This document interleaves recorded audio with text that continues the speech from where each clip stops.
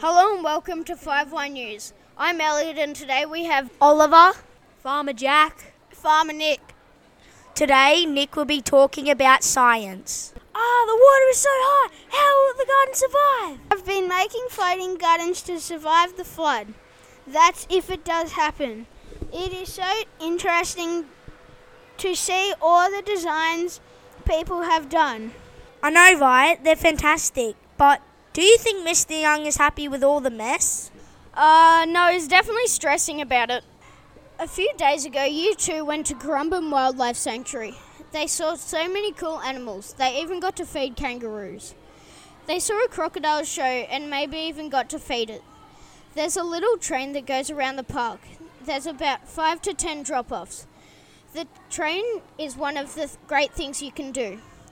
There's a building that is full of reptiles. I can only name a few, like snakes, frogs, lizards, and goannas. There's also a cafe and a kids' playground.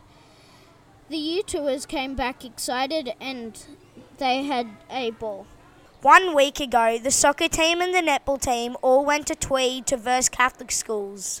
The netball team won 3 games and lost 3 games, so sadly they won't be back. Hey Sam, can you come over here to talk about the soccer team?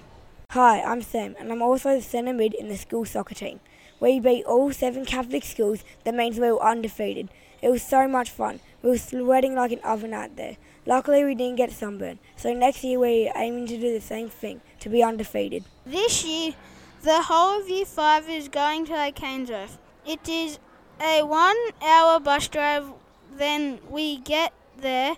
We will be kayaking, canoeing, archery, rock climbing, and bike riding. But I heard the food there was fantastic. Even better than activities there. Wow, that's insane. I know, right? Where is the rain?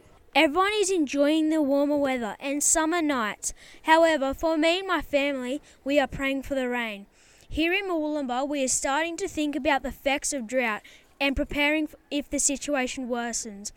However, my other farm, which is a dairy one near Inverell, it is in the middle of a dangerous drought that has lasted for 2 years.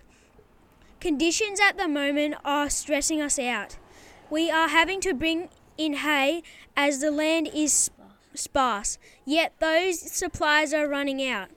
With my uncle having to drive 4 hours just to get feed, there are so many cows dying.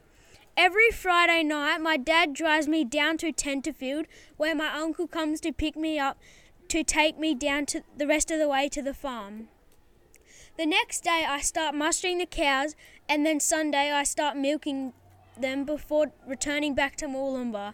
Sometimes I go down to the river and start watering the crops. There has been basically no water to feed the crops. I hope the rain comes soon and washes away all the stress and the dust. Then everybody is happy again. This is the life in the drought. Jack has a farm in the drought. His cows are struggling. I hope Jack has water to get the grass growing again.